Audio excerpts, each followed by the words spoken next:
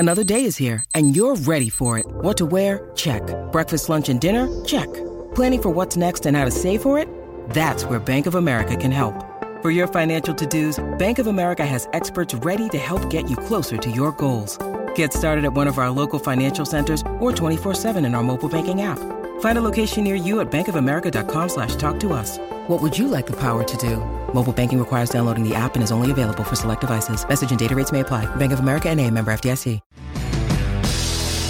On 1116 SEN, this is the Flag Flyers for the American-Australian Association, devoted to strengthening relations between the United States and Australia. I'll chat about all the Aussies flying the flag for us in the US of A. I'm Christopher Tyler, and alongside me is Lockie Miller. Hello, mate. What are you doing? The Hane plane. It's landed. No, it's taken off. I don't know which one. Taken off, I reckon. Yeah, taken off. Yeah. That was tremendous what he did on the weekend for the 49ers. He had a couple of good runs, and now the hype, I don't know if it's justified yet, but he's certainly one step closer to being justified. How concerned were you when I just let off with that noise? That, like, maybe I didn't I was know having what you were like doing. A stroke or something. I'll be honest. Yeah. But it worked. It worked. That's all right. All Hey, it's our first show back for a couple of months, which is terrific. Yeah, we've been on hiatus, given that college sport has been on a break and pro sport's been on a break. So the US focused sports. So good to get back into a new season of the Flag Flyers. Obviously, we had our Aussies in Profile series over our winter, which has been terrific as well. We've had some great chats with a lot of great guys, so you can go back on our Facebook page and on our Twitter and have a look at those and on sen.com.au. Mark Worthington, Mark Allen, Chappie Chapman in detail. Yes. Justin Huber, the GM of the Melbourne Aces. There was plenty of good chats there, so make sure you do go back and have a little listen to it. We'll do that again next year once that time of year is up again. But now we're back into the swing of things. We're going to chat to Chappie again today because the college football season starts off in a couple of weeks' time. So we're going to be previewing the FBS guys this week. And then next week, it'll be the FCS guys and the positional players. So this week is going to be terrific. We're going to be focusing on guys like Cam Johnston, Tommy Hackett, Blake O'Neill, all these guys. That's what we're going to chat about later today with Chappie. But first, we wanted to chat about Jason Day because it has been a tremendous morning for Australia and Australian golf with Jason Day taking out the US PGA Championship. I didn't watch much of it, I must admit, but it is a terrific moment for both Jason Day and Australian golf, Lockie. A lot of commentators, much greater experts than I am, commented on the fact that Jason Day is the talent that we expected Adam Scott to be in terms of, he's much more consistent. He hasn't had that breakthrough until now, and I just reckon that this is potentially the start of maybe a really promising career from a winning majors perspective. Well, he managed to hold off Jordan Spieth, who was the favourite, I think, at Whistling Straits. So let's have a listen to Jason Day post-win. It's been a long journey. I mean, I didn't expect to ever grow up, be on the PGA Tour, and then I'm going to be all emotional here, but it's an amazing feeling, just the work that I've put into my game ever since I was a 12-year-old kid, and to be able to stand in front of a crowd like this today and win the PGA Championship is pretty special. I didn't expect that I was going to cry. And a lot of emotion has come out just because I've been so close so many times in major championships and just fallen short, just really close. And to be able to play the way I did today, especially in tough conditions, especially with Jordan in my group, I mean, I could tell that he was the favourite, and just to be able to play the way I did and finish the way I did was just amazing. Overall, I'm just really pleased with how I played. I mean, I couldn't ask for anything better, and to be able to, just finish it off and finish it off with style was just an amazing feeling. Class Act 101, and without taking an unfair pot shot again, like most of the media do on people like, the tennis players, Kyrgios, whatever. Kyrgios and Kokkinakis? I'm more the two. No, that's like their Brangelina name, Kyrgios. Oh, God. But, just looking at Jason Day and the character and, what he stands for, represents what I think an Australian sports person is. Yeah, you can tell how much it meant to him as well. He has obviously been working so hard to get here for his entire life, and he's finally got here, and he's done a tremendous job. Mark Allen, who hosts The Run Home here on SEN from 4 till 7 p.m, Mondays through Thursdays, and he's our golfing expert. We spoke to him, as we mentioned before, on our Aussies in Profile series about his golfing career, and he's pretty much the voice of golf around here, and he joined Kevin Bartlett on Hungry for Sport this morning and spoke about the fact that Jason Day just seemed a bit relieved about the whole situation and how Mark Allen felt after watching Jason Day take out the USPGA. Let's have a listen. Watching Jason Day, watching him cry on the last green, watching the family, watching him and his caddy Colin Swatton together. You do your best to say it doesn't really matter and that we'll win a major at some stage. But I think those tears were more relief than probably anything else. We know how just the talent is undeniable. He's a freak. He out-putted Jordan Spieth. He out-hit him as well. To see him finally win a major, to see him understand that the doors now open up for his career to be a special one, I think it all hit him on that 72nd hole. So well done to Jason Day. We're all supporting you here in Australia, and we're just very proud of what you've been able to do over there, mate. So well done. Also, you mentioned it at the start, Jared Hayne had a tremendous day in pre-season when you're doing the arms there, the plane arms, the Hayne plane. Or the Hayne train you could do as well, whatever you really want. That's a Hayne plane, mate. Hayne plane. A lot of people had their doubts about how he would go, and we kind of had our first look at Jared Hayne in a match simulation in their week 1 pre-season game, and he looked like he belonged, I think, which was tremendous to hear. Let's have a listen to his 53-yard run that he had as a running back only a couple of days ago. Second down and 2 at the 34. Hayne the carry. Hayne with a hole. Jared Hayne, nice cutback. Hayne looking for a little bit of clearance. And Jared Hayne fighting his way near the 10-yard line. A.J. Boyer saves the touchdown. So hopefully now it's not only going to be Australians that are singing his praises. Hopefully it's going to be some people in American media as well who have finally taken notice of Jared Hayne. And hopefully this game, and if he can back up the form that he displayed on the weekend, that's going to go very far in actually landing him a roster spot for the season, which would be terrific. Yeah, look, all things in perspective, I think he to land on the 53-man roster is going to be a Herculean effort. But at least that footage, or the way that he played on the weekend, kind of solidified the fact that he at least deserves to be in the preseason. It's that one more step that we had no idea how he would perform in a game situation. He could have been terrible, but at least he's actually shown glimpses of something, which is what we wanted. Absolutely, and he's far surpassed anything that I thought that he'd be able to achieve. And look, I think his lateral movement, his cut back and things like that. Like he's got that turn on a dime agility.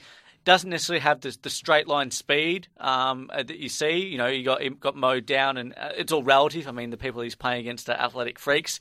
But the one thing, and I don't mean to be like a rainy cloud over him, is that the fact that he is playing against backups.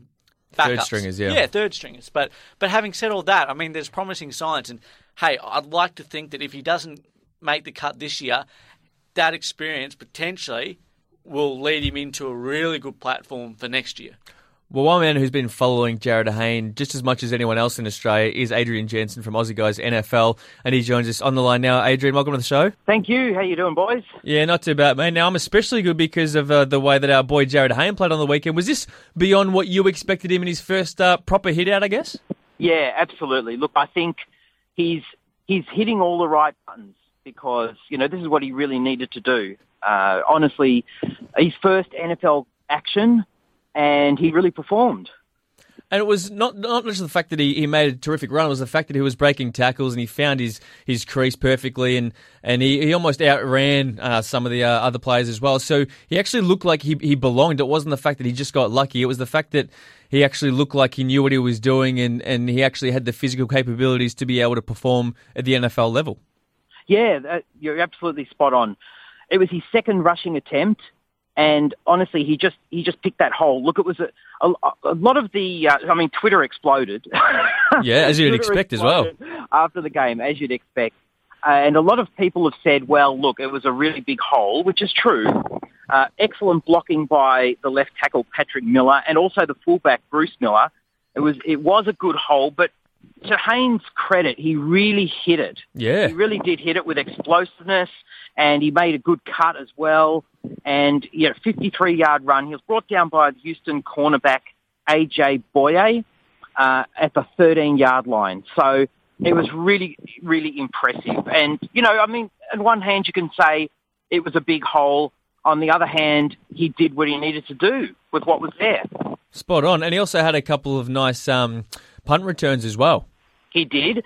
So he had he averaged 12 yards on 2 punt returns, and he had a kickoff of 33 yards in the mix.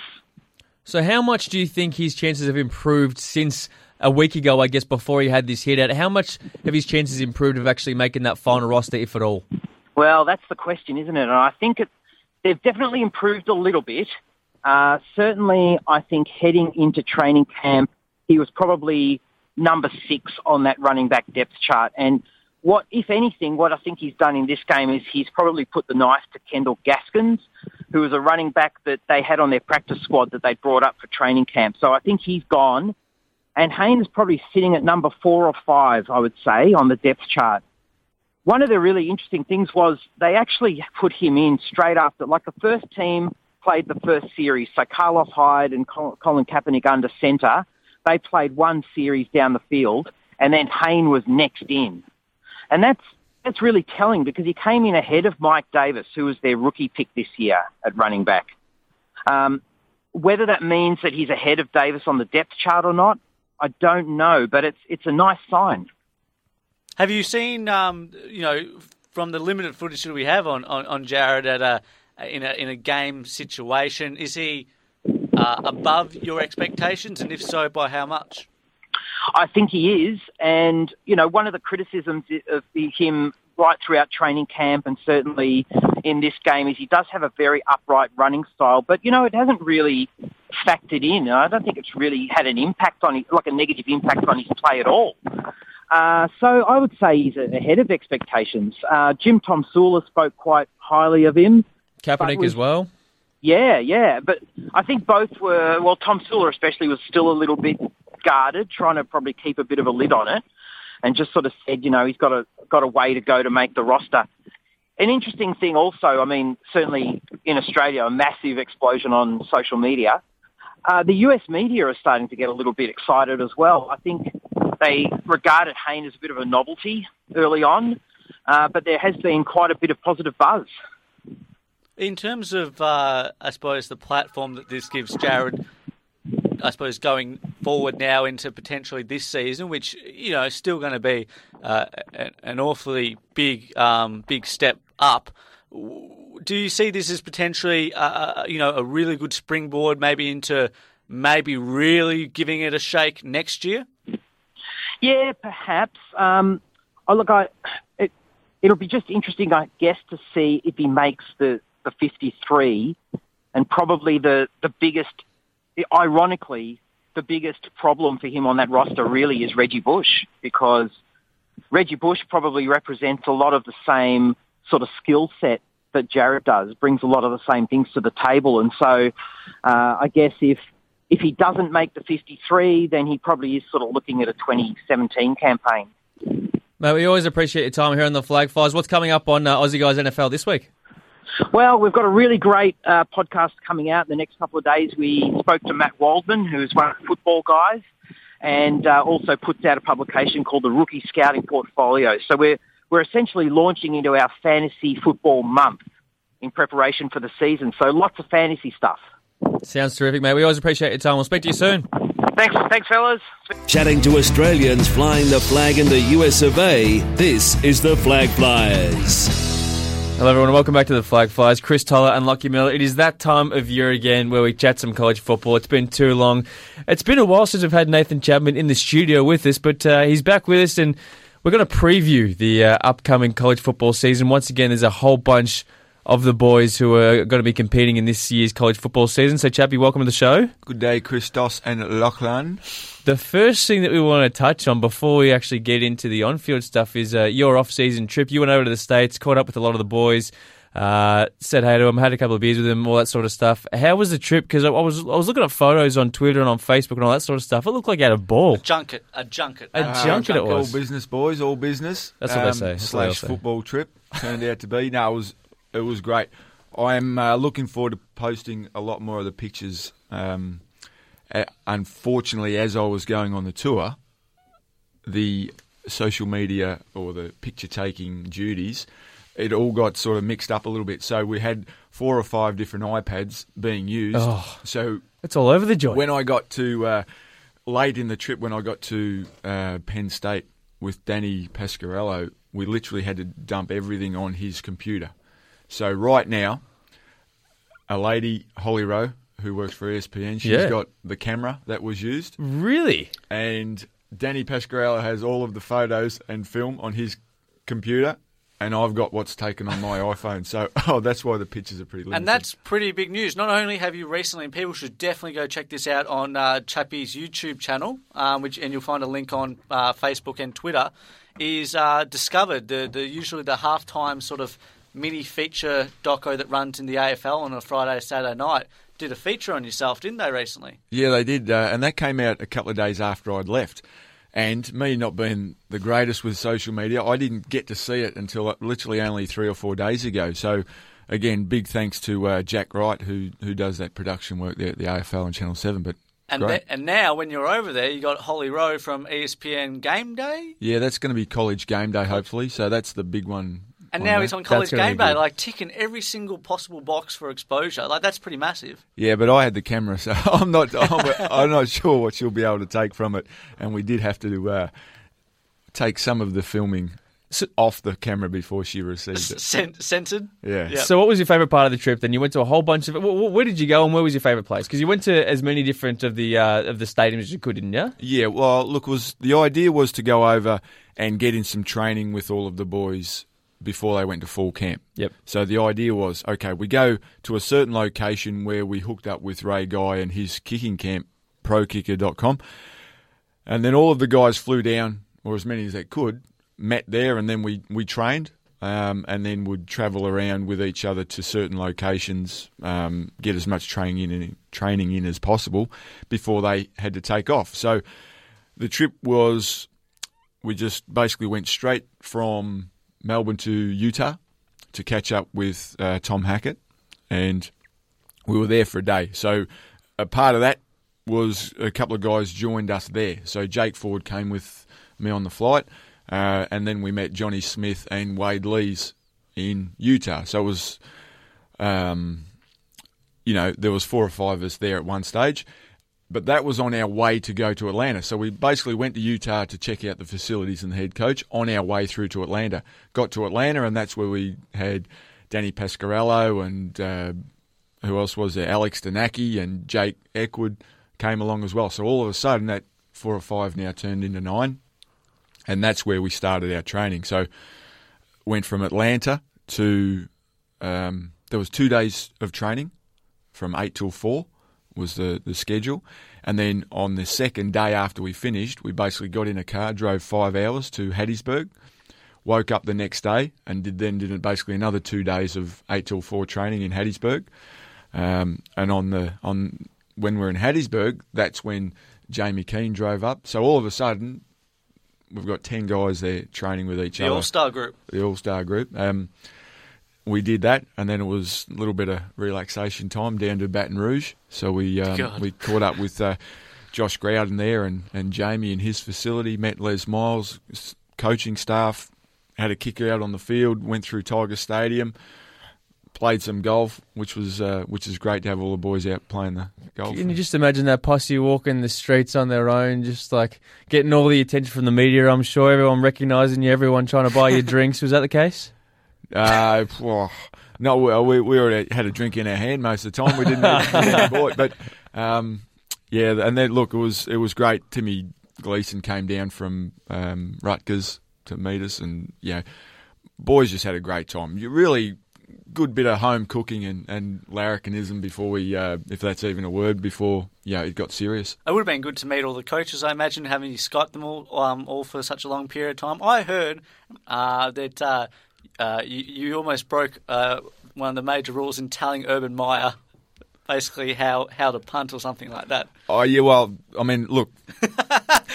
No one does that. It can come across like that. So after Baton Rouge, we then had to fly up to Pennsylvania, and we went to visit Rutgers, and then we drove to Penn State, and then we drove to Ohio State, and then up to Michigan. So at each stop, I made it a bit of a plan that I would like to kick it on everyone's field. So that was their duty. Thanks for everything, but you now need to make it happen. And all of the boys did that, which was great. In the same part, it was to meet the coach and get a photo and do all that type of thing.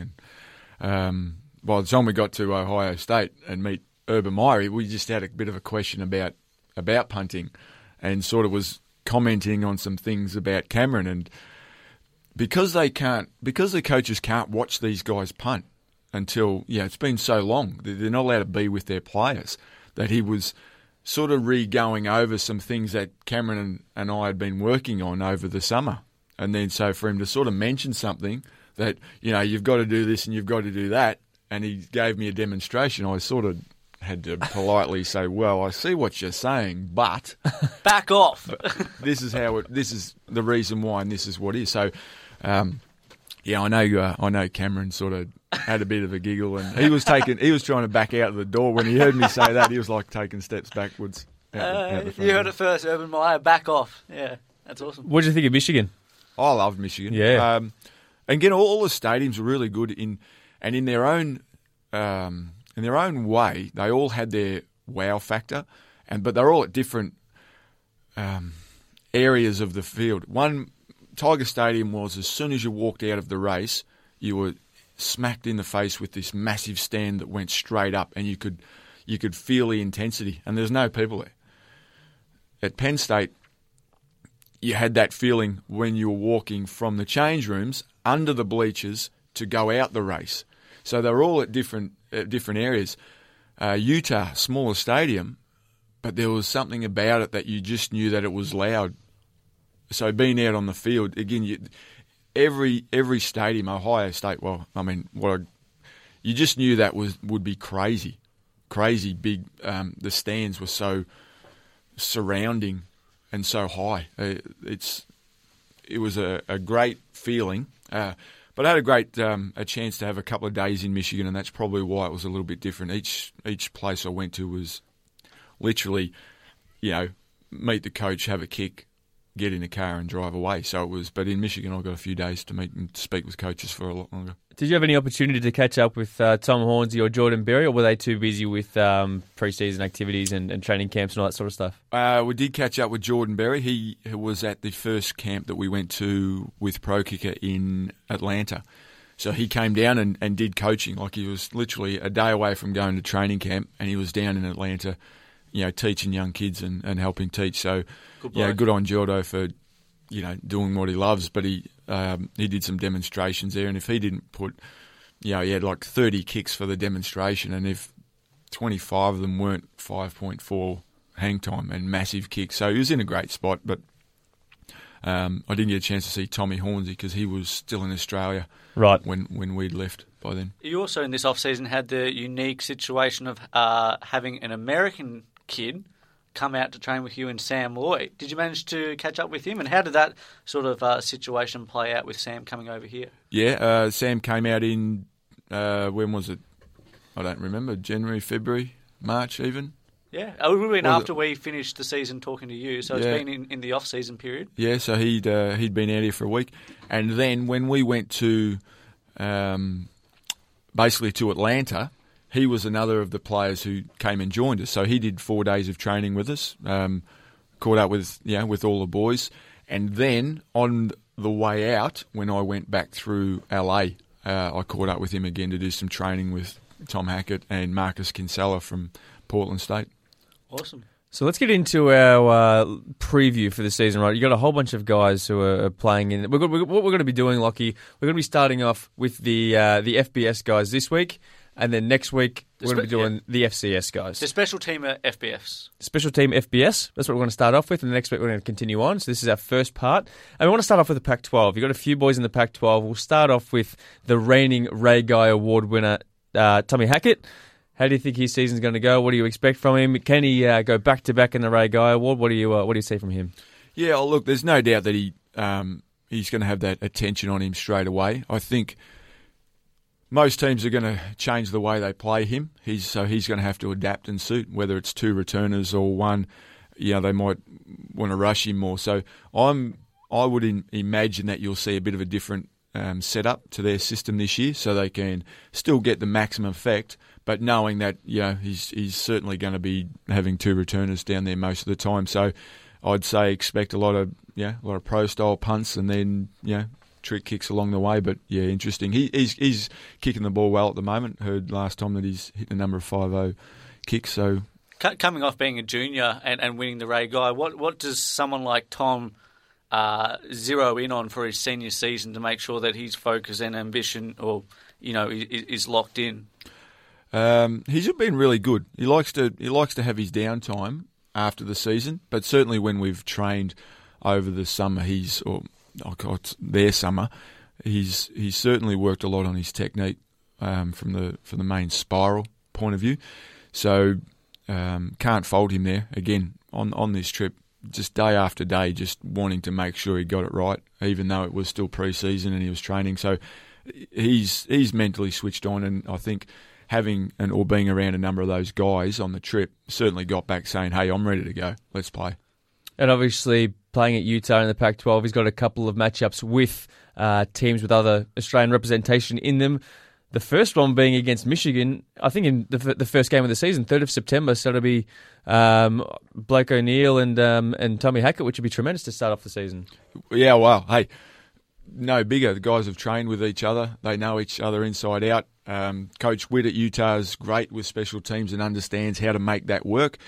And Coach Baxter at Michigan is a student of the game in special teams and loves watching Tom Hackett. So if you think that John Baxter hasn't watched 1,000 hours of film of Tom and then we'll be saying, Blake, this is what we're going to do and this is how we're going to beat Tom Hackett in the return game. It's going to be an interesting battle. I've got no doubt. Segueing into the other boys in the Pac-12, it's actually two signings this year. One that's actually been over there for a couple of years in JUCO, and Nick Perebski. What do you see from Nick bringing to the Beavers this year now that he's finally reached the level of Division 1? Yeah, well, I think a number of these teams, special teams has been an area where it's going to help them a lot progress in the rankings. I think, Oregon State's, they've got a good team. They're going to struggle in some of the games, and that's where the special teams comes in is so important. So Nick's got a really big opportunity to set a name for himself and provide that strength at special teams that Tom Hackett did at Utah. And there's no doubt that he'll give their team an opportunity to win more games based on the strength of his leg.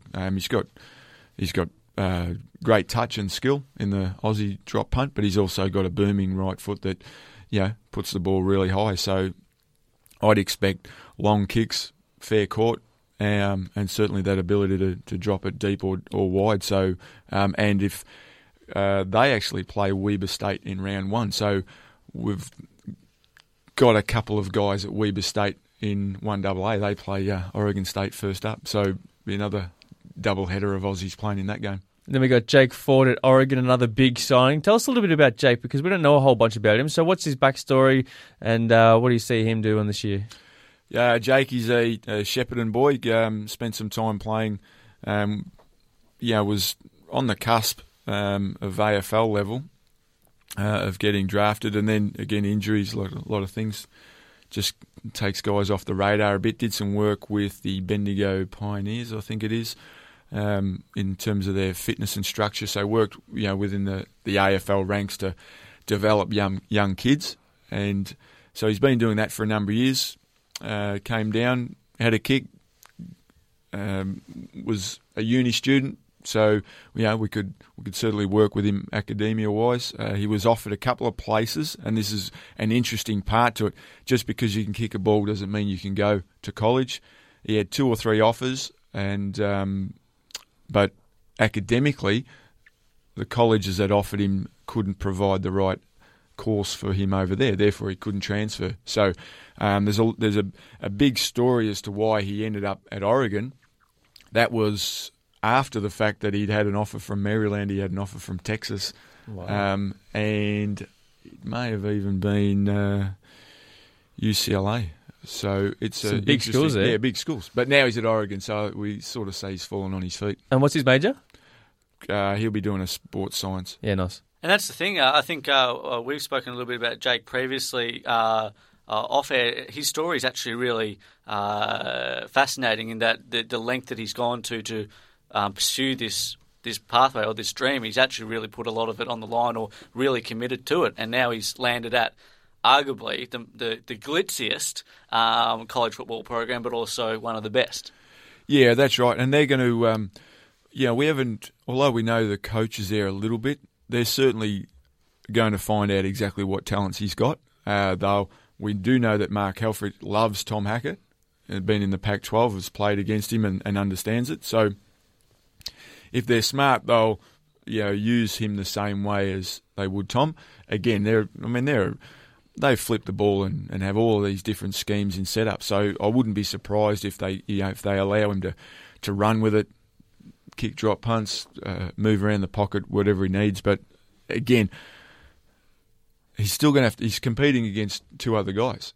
He's still going to have to hit those kicks, hit the spirals right. Otherwise, the coaches will think, is he ready to go? So, not to say that he's not a walk-up start there, but certainly these guys, and at whether you're on scholarship or not, or you're the starter or you're the second string, you're always competing against somebody. So, big learning curve for him, knowing that he's just turned up now, ready at full camp. And I think the exciting thing is, obviously now that you've got, in the 1 year, you've got Oregon and Oregon State, is that the Civil War game on Friday, November 27 at Eugene is going to have 2 Aussies facing off. That's one of the biggest rivalry games in college football. Yeah, there's so many massive games this year where there's double headers with Aussies, and it's great. Yeah, we hope ESPN get right on board and make sure they cover as many as they can. But really, it's interesting that the history about the game can go way back, and the rivalry. From the Australian point of view, watching these games and playing in them, they're literally just, the intensity's there, and they want to outdo each other, but it's also for a little bit of a different reason, and they can, have a bit of a shake hands and a giggle afterwards, but good luck. I hope you go well, and they can, walk it off after the game. There's not that long tradition in history between the 2 players, so it's an interesting take on it. And obviously another reason why we have so many Aussie v Aussie matchups is because you got 5 guys in the Big Ten, which is very exciting as well. That's been exciting for us. It's good for coaches around the league to see, the difference in, statistics-wise. If our guys are producing and they're all in the Big Ten, we're sort of hoping to push those numbers down to the SEC or the ACC and say, hey, listen, these guys can play in big games. You just need to get on board. Some of these games, we've got Penn State v Rutgers on the 19th of September, Ohio State v Penn State, 17th of October, Rutgers, Ohio State, 24th of October.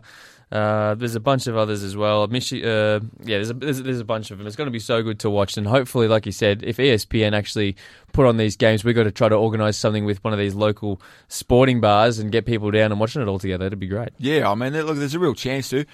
Depends on whereabouts and what time of day. And that's the thing. If it's 2:00 in the morning, well, we're in trouble. But and you're not coming to my house. Chris and I will be all right because we're young, we've got energy. We'll actually be coming home at that time, so we'll just pull an all-nighter. I was actually looking into it the other day because previously I haven't had pay TV, so how I watch these games would be largely dictated by what would open up first or what I could stream online legally. And I was looking the other day because Chris and I have been looking at maybe starting at 6 a.m. in the morning, doing a Sunday morning full of college football. So getting on their what's it, Stan or whatever, the Telstra T-Box, whoever it is, and getting the pay TV hooked up. So it's going to be an exciting season full of matchups. Yeah, I think there is a real opportunity for someone to do something for the college community, because there's a number of friends of players in across the country here that would love to catch up with other guys. There's a real sort of fanfare amongst college football. I think guys really enjoy it. So it might start small, but I'm sure that you'd slowly get people on, because it might be parents, it might be a family thing as it leads into the day. The first one we got to tick off on the Big Ten is actually not someone that came through your program, someone that you have talked to before and have some relationship with, is the 2014 Lou Grauser Award winner, Brad Craddock. Again, like Tom Hackett, a junior winning the best kicker in college football. What do you see for his year? Obviously, he was one kick away from the perfect record last year. It was the last kick of the season where he missed on a field goal. What do you see for Brad this year in terms of his focus potentially leading up to maybe a professional career? Yeah, look, and speaking to Brad, he's an ultimate professional too. Works really hard at his craft. Knew that as soon as he'd won that award, he needed to get back to work. He'd felt that there were some flaws in his technique, or he needed to get an extra yardage. So he's works with Matt Stover, a great technician in terms of the kicking side of it. So, I've got no doubt that he'll come back, really strong again this year. The field goal's an interesting one because there's three people involved: snapper, holder, and then the kicker. So, again, if that special teams unit or structured part of it stays together, then they should really take that next step from next year. But what does the next step mean? Kicking that extra goal? Yeah, exactly. I think the interesting thing I find about these special teamers, because their role is so process orientated or methodical, there's no real room for creativity per se, is that they're actually obsessive compulsive about practice. Like it's about refining down their technique to like an absolute millisecond sort of thing. So it's kind of interesting. I watched I think a little segment on Brad Craddock a couple of years ago, and the coaches were just saying that he's just obsessive about nailing these tiny specific details, and I suppose that's showing out in not only his performances but also a lot of the punters that we have through there succeeding. They're just so fanatical about getting the details right. Yeah, and there's an unseen part of that which, the connection that the snapper and the punter has, or the snapper, holder and kicker have. And if you have got any hesitation and you don't know where the snap's going to go, and then you don't know how the holder's going to hold that ball, it creates hesitation, and then hesitation means a bit of a stutter, and then all of a sudden you're out of sync. So there's a big area where the snapper and the punter have got the same relationship. They just know it's going to be in a good spot, so it makes the punter calm down and approach his kick better. But when the punter knows a snap's going to go anywhere, you can't get yourself set. So then you're on edge. Where's this one going to go? And you can't just lead into the kick. So pretty important part of it, the whole system. Cam Johnson is next play we want to have a look at. Ohio State. They could go back to back depending on we'll go back what happens. Back. We'll go back. You're calling it already? Early prediction? Yeah. It's going to be interesting to see what happens anyway, but they do have a tremendous chance of going back to back. How big is Cam's head since winning the national championship? How's it been going in the off-season? The only thing Cam wanted to do was beat me in a kickoff when I got to Ohio State. So did he do it? How'd that go? Yeah, the kickoff I did get beaten by Cam. He beat me. Jamie Keane beat me. Tom Hackett beat me. Who didn't beat you? I'll say, actually, Blake O'Neill was the only one out of the whole camp who didn't beat me. Vivian, my God. Michigan fans are going to be filthy. Well, the only reason he didn't win is because we had a banana kick from the sideline, and I literally nailed 4 out of 5, so I just jumped up in points really quickly and just won. So it was almost to some freakish kicking by myself on one particular angle that saved me on that one. The Anthony Koutafidis of his generation. Yeah, there you go. Yeah. Good, thank him. And then Dan Pasquarello, Penn State, or Pasquarello, I think we've now established his name is. We've been saying it wrong all year, I think, Lockie. But what can we expect from Dan this year? You should expect a different player from last year. He's, again, just a year older. Bit more experience in the system, all that sort of stuff. Yeah, sort of. I mean, it's a pretty big program to walk into, Penn State initially. And for the position they were in when he got there was a lot of pressure on him.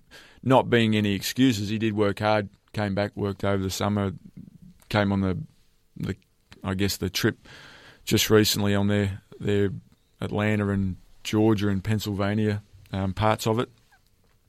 So we'd sort of spent an extra 4 weeks just recently refining what he needed to do to get the distance and hang time and consistency. And so far, from what I'm hearing from training, is his numbers are right up there. So we'd expect a massive jump in difference from him. And sorry, just a quick go back to Cam Johnson.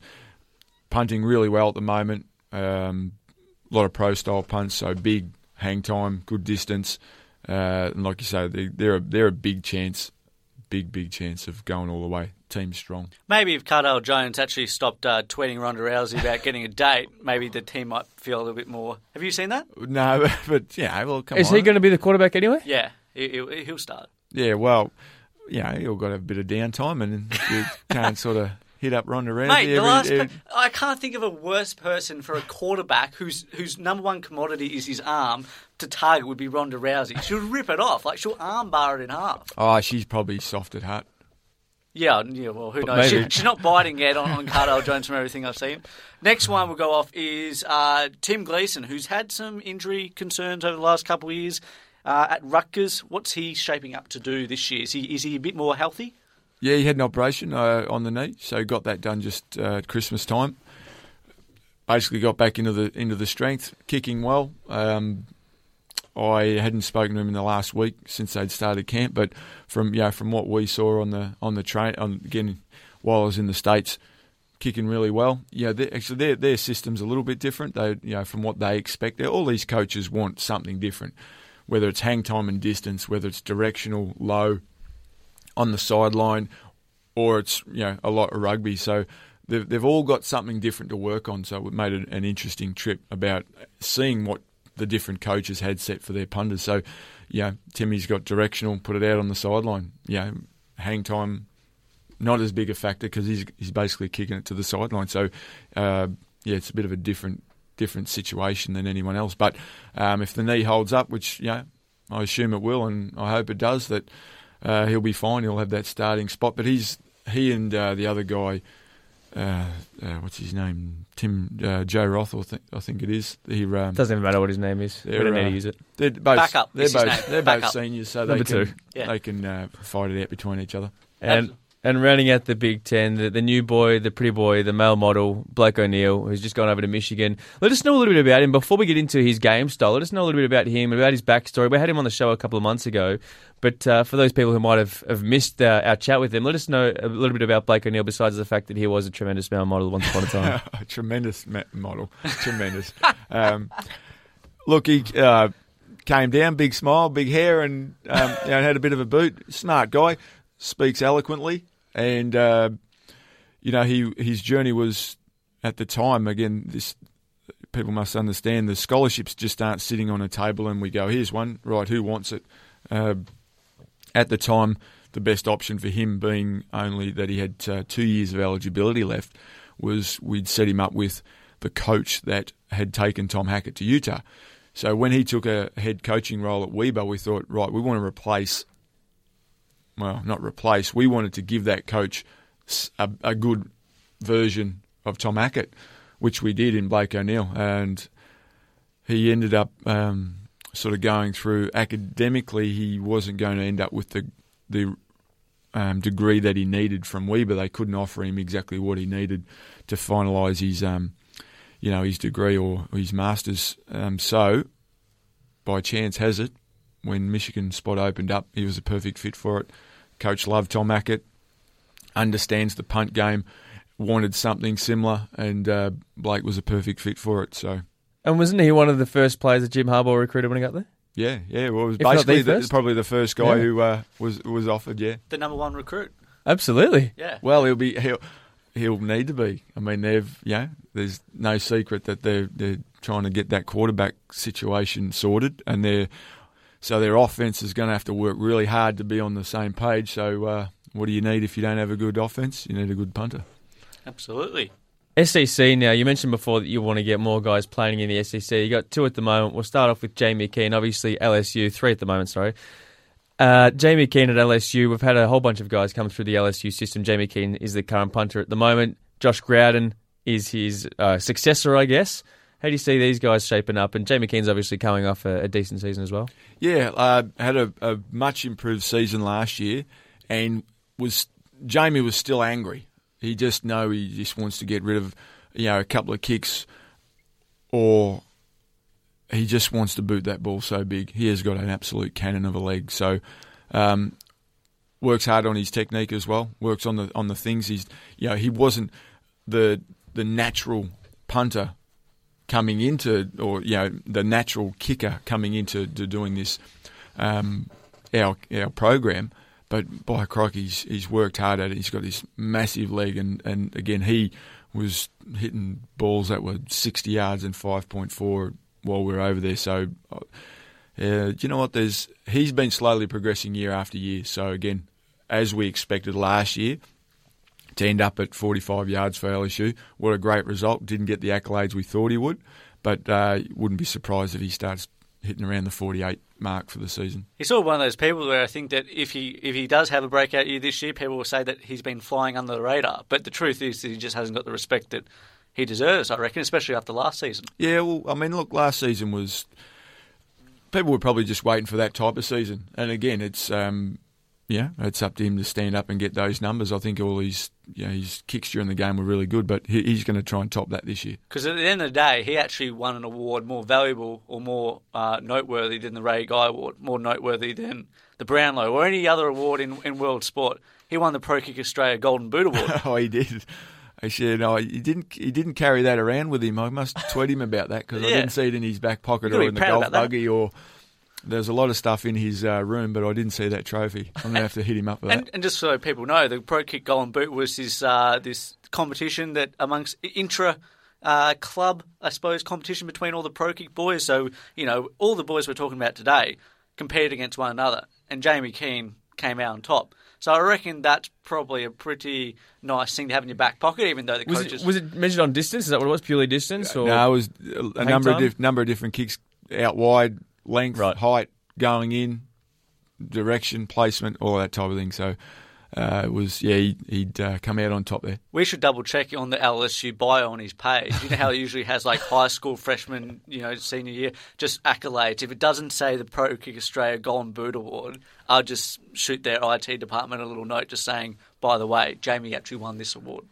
Yeah, well, and Jamie, man of his word, we had a competition there, so I did get beat. When I competed against Jamie in the kicking competition, I think he won something like about 9-3. I think so. He's close. Towed me up a fair bit. But we had a little side bet that old man chap. I asked him what sort of boots he had, and he had these new Nike Tiempos, and they were white. And I said, they look really good. And he goes, well, if you can hit a 5-second ball, I'll get you a pair.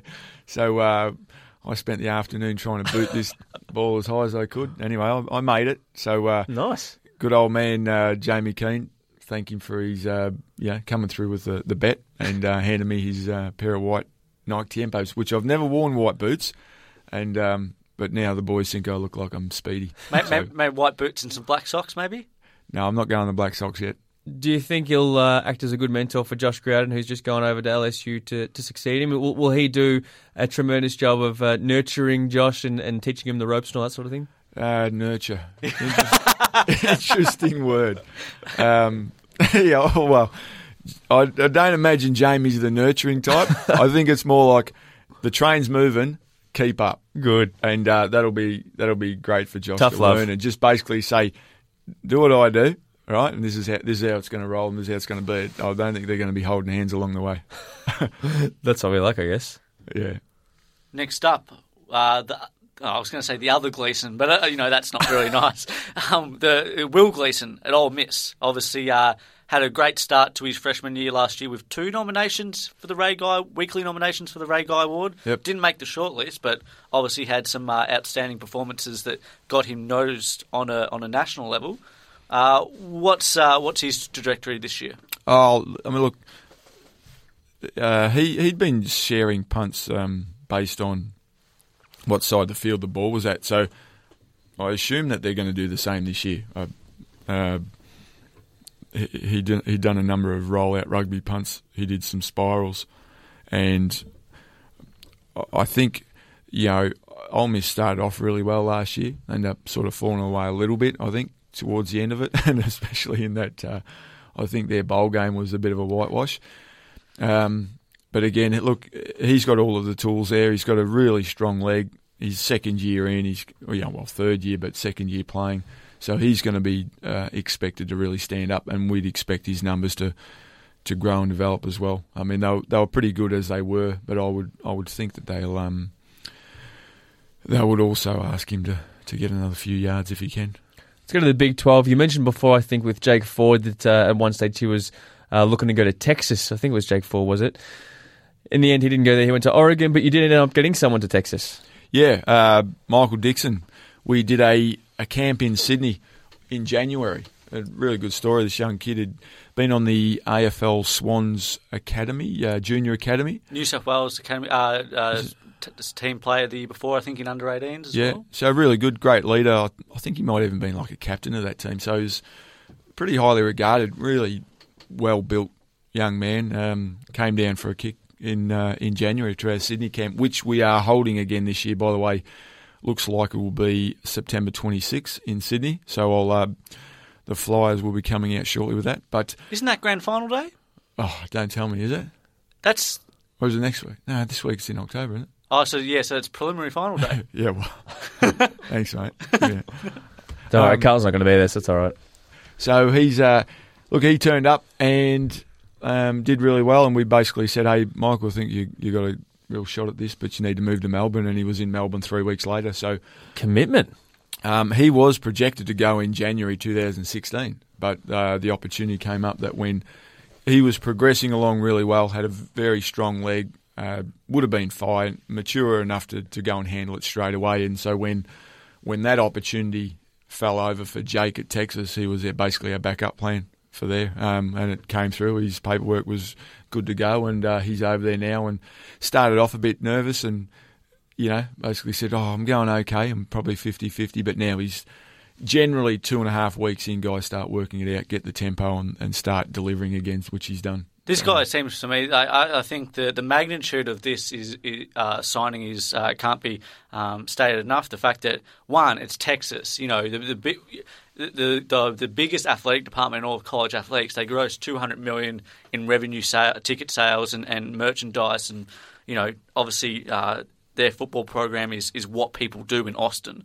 But also the fact that it's your first foray into the Big 12, which is pretty much the last of the Power 5 conferences that you haven't actually had a kid in yet. Yeah. Well, Neves, mate, we would expect then that the Big 12 get a bit of a shock about what he can do, and I wouldn't be surprised if we get some phone calls along the way. But that's their job. Their job is to perform well for their team so that they basically make an opportunity for another guy coming through our program, and that's they're upholding their end of the bargain is to make sure they do that. And being a rookie or a freshman doesn't matter. You need to deliver. If you've trained hard enough and long enough, if we've got you prepared well enough, then all you're doing is now doing it in front of 105,000 people. We've only got a couple of minutes left here, so we'll try to fly through the rest of the guys. We'll speak about Nick Jacobs from Memphis. Obviously, he's been playing there for a couple of years. What do you expect from Nick this season? Nick was sharing punts again. He unfortunately was doing the short midfield punts. So although his statistics were low, they were actually really good for what he was asked to do. Memphis is on the up. They performed really well last year. I hope their program just goes from strength to strength. But let's hope Nick's again done enough work to sort of pull him back into contention to have the full punting role as opposed to splitting duties.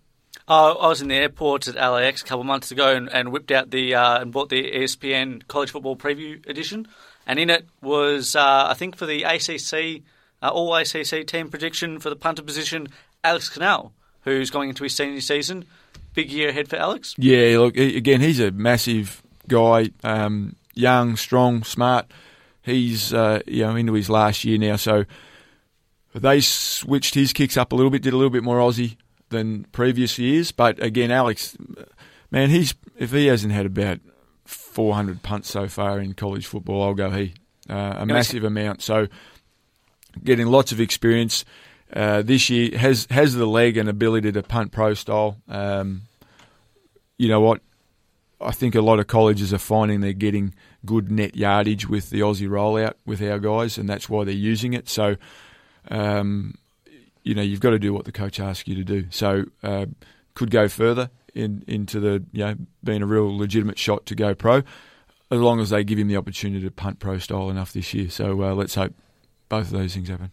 And the last player I want to have a look at from the Sunbelt Conference is Stephen Coots from Louisiana Lafayette. Can you let us know a little bit about him? He's probably the surprise packet. He'll be, and what we expect is your 2015 J.K. Scott. Big, tall guy. Jeez. massive leg, but that's probably, we'll put that pressure on him. He's got a great fluent technique.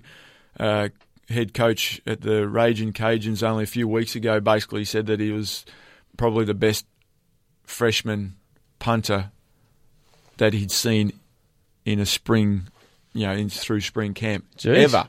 Wow. As if to basically say, I've never seen a guy come in. He's made his presence known already. And dominate like that for a freshman during spring. So that's sort of what we it's not a surprise to us, but I think people will get a bit of a shock. Yeah, given it's not Alabama, but he's in a big enough program for people to take notice of his statistics. But he's got a great leg, just a real natural, smooth style. There's not much motion to it, and he smacks the bejesus out of it. And I imagine where they are, being in Louisiana, that their first few games, which are non-conference, who actually have some big opposition that will be able to understand what he's capable of too. So he's showing against some good teams. Yeah, he'll get plenty of punts this year, and there's no doubt.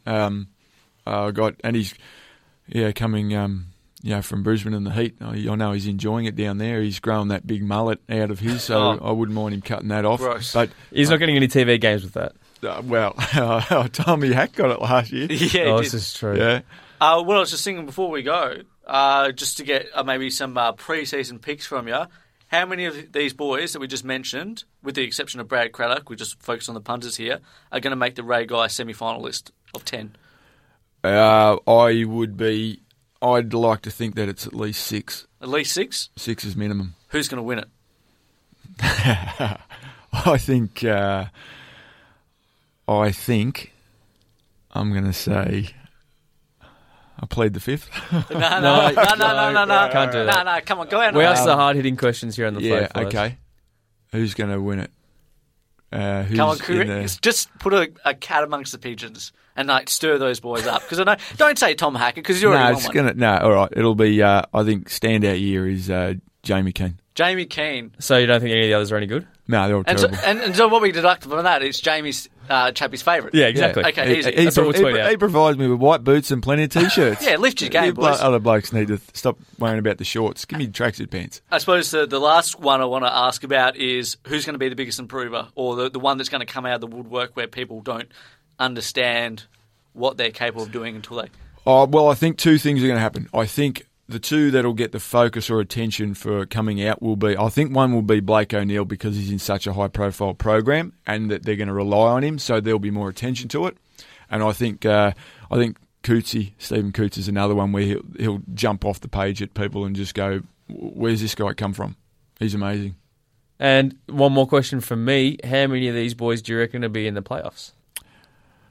There's some big-time programs there. Yeah. Obviously, you'd say Ohio State would make the playoffs. Yeah. Then you got maybe Oregon might make it. Chance. If we had a double header there in the that'd be all right, wouldn't game, who would we go for then? Well, just imagine we have LSU, Ohio State, and Oregon. There's 4 boys right there. We've got, who else? It depends. It's a bit hard to make predictions now. That's the whole point.